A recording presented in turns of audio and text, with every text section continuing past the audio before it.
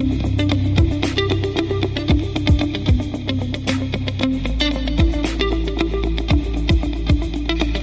everyone, and welcome to the latest episode of The Wrap, brought to you by Michigan Medicine Headlines. I'm Dan Ellman with the Department of Communication.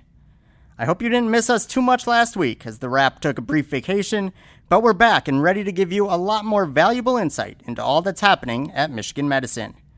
Now, if you took a vacation recently and missed any previous episodes of The Wrap, don't worry. You can find all of them on iTunes, Stitcher, Google Play, or any other podcast hosting platform. You can also find new episodes each Friday as part of the Headlines Week in Review. With that, let's take a look at this week's featured stories. On Wednesday, Headlines readers learned the inspiring story of a patient who received treatment from Michigan Medicine's Addiction Treatment Services. The patient, who went by Howard in the story, struggled with drugs and alcohol for nearly 4 decades, but has now been sober from alcohol for 22 years and clean from opioids for 11. To discuss his story and much more about Addiction Treatment Services, we're joined by the director of the U of M Addiction Center, Dr. Fred Blow. Dr. Blow, thank you so much for being here today. I'm happy to be here, Dan.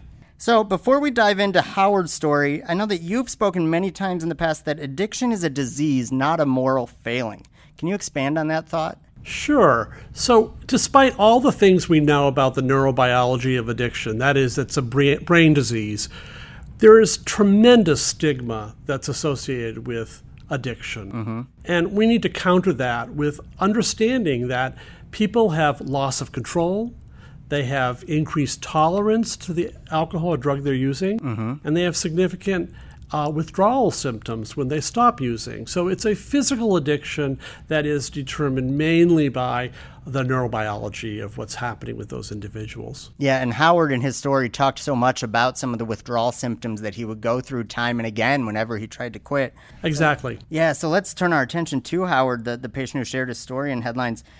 When he talked about the care he received at Michigan Medicine, he stressed that it's not a 12-step program, but a program that is medically based. Can you tell our listeners what that means and what sort of care your team provides? Sure. So we try to address the concerns for the whole person. And we start with detoxification if they need it. So we really are trying to address safe detoxification for individuals, which may be assisted with medications. We are really interested and committed to addressing psychological, psychiatric comorbidities. They often co-occur with substance use, like depression, anxiety disorders, other kinds of disorders. So we really are trying to address the entire person. We also provide psychotherapies for individuals and for groups so that people can have better insights into the kinds of problems they've had and what are the determinants of why they have those problems and the extent and nature of those problems.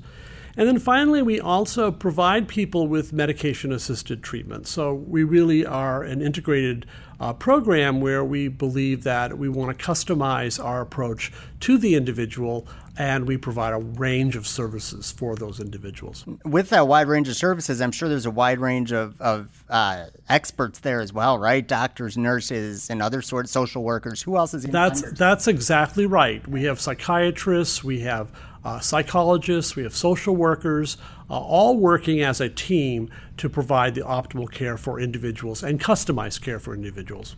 Now, Howard called his time with you, which is still ongoing actually, but he calls it, quote, profoundly useful and emotionally transformative, unquote.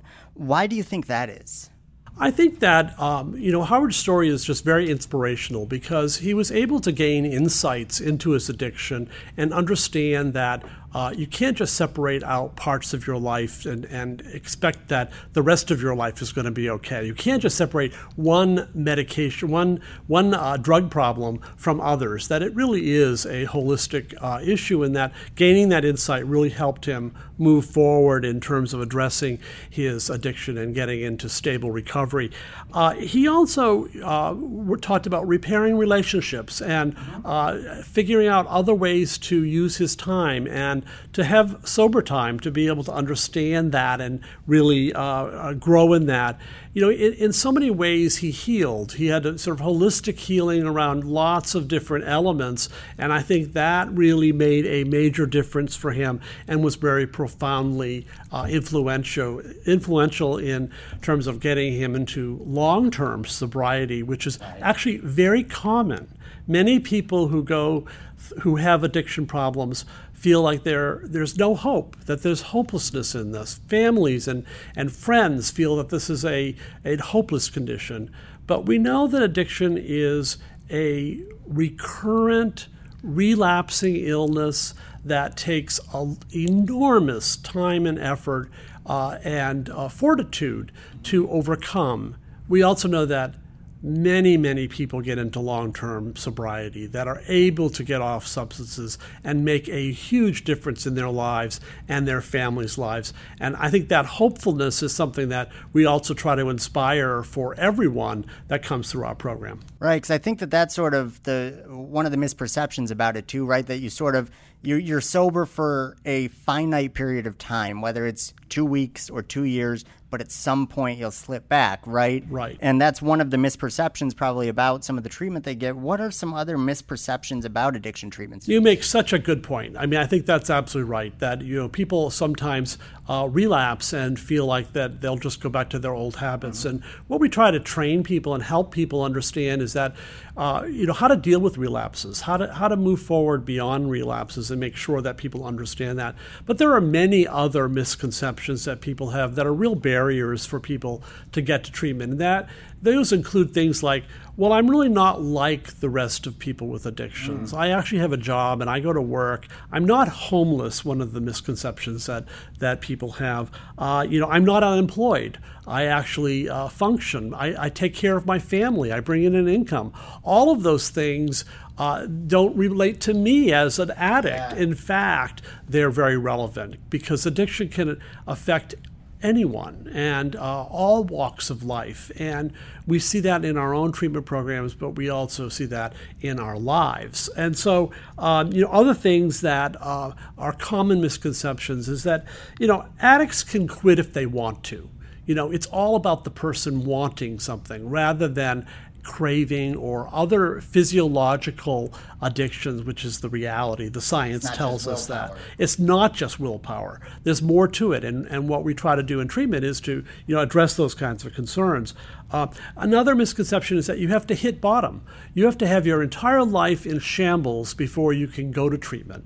And in fact, what we try to do is encourage people to seek help earlier, because we know that can work really well for individuals, and that hitting bottom is a misconception that is a barrier for people to actually go to treatment or get help. And so those are some of the common ones that I think about when we start talking about those misconceptions. I think those are two great points. And because when I'm thinking back to when I first interviewed Howard, one of the things that he pointed out and that he said he didn't want his story to be defined as unique.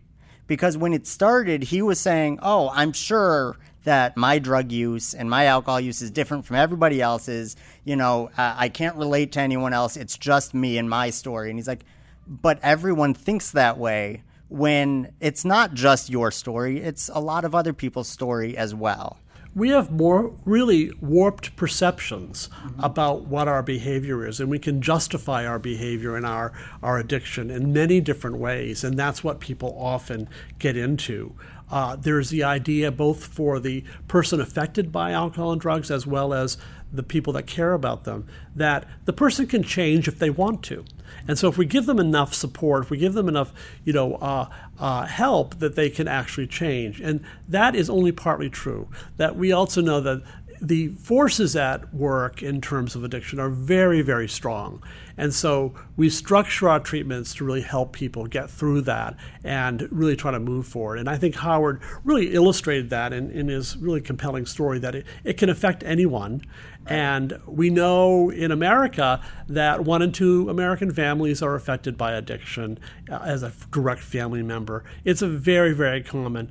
The problem is we don't talk enough about it. Right. And we don't really talk about, well, why is that, and how do we really change the conversation from a conversation that it's your fault to a conversation that you have a medical problem, and we're going to address that problem as a medical condition. Now, if one of our listeners is listening to this and it feels familiar to them, whether it's them themselves that have that medical problem or a family member or a friend, how can they reach out and get the help they need?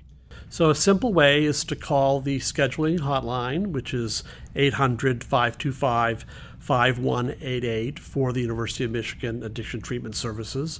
Someone on the line will talk with the individual and schedule an initial intake appointment so that they can find out what is the nature and extent of their problem and ultimately, I hope, get treatment. The number, again, is just 800-525-5188. And one last thing I want to touch on with that is in terms of privacy. I know that your team takes great care to protect the privacy of patients. This is something that I think employees struggle with, right, is reaching out for help from their own employer. And can you talk a little bit about how you will ensure that they will have their privacy protected? There are strong federal protections for substance abuse records. It's the technical regulation is 42 CFR Part 2.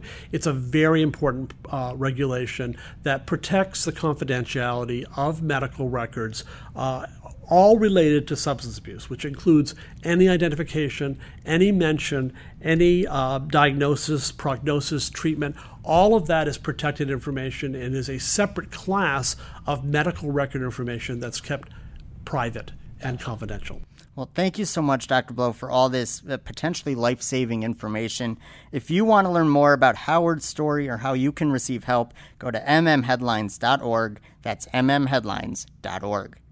And while you're there, you can check out other big stories from this past week at Headlines.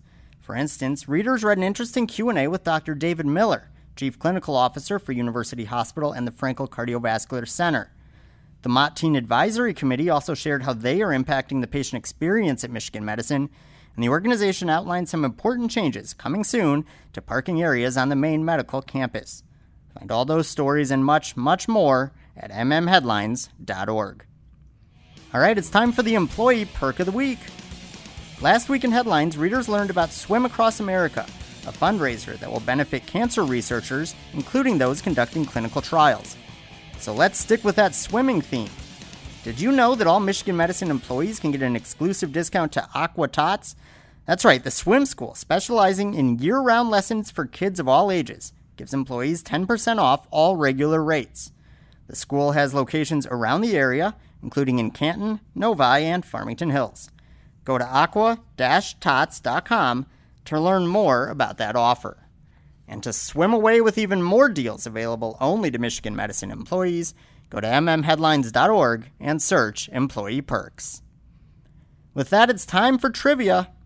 Last episode, we asked listeners, which type of goals are employees encouraged to set as part of their annual performance review?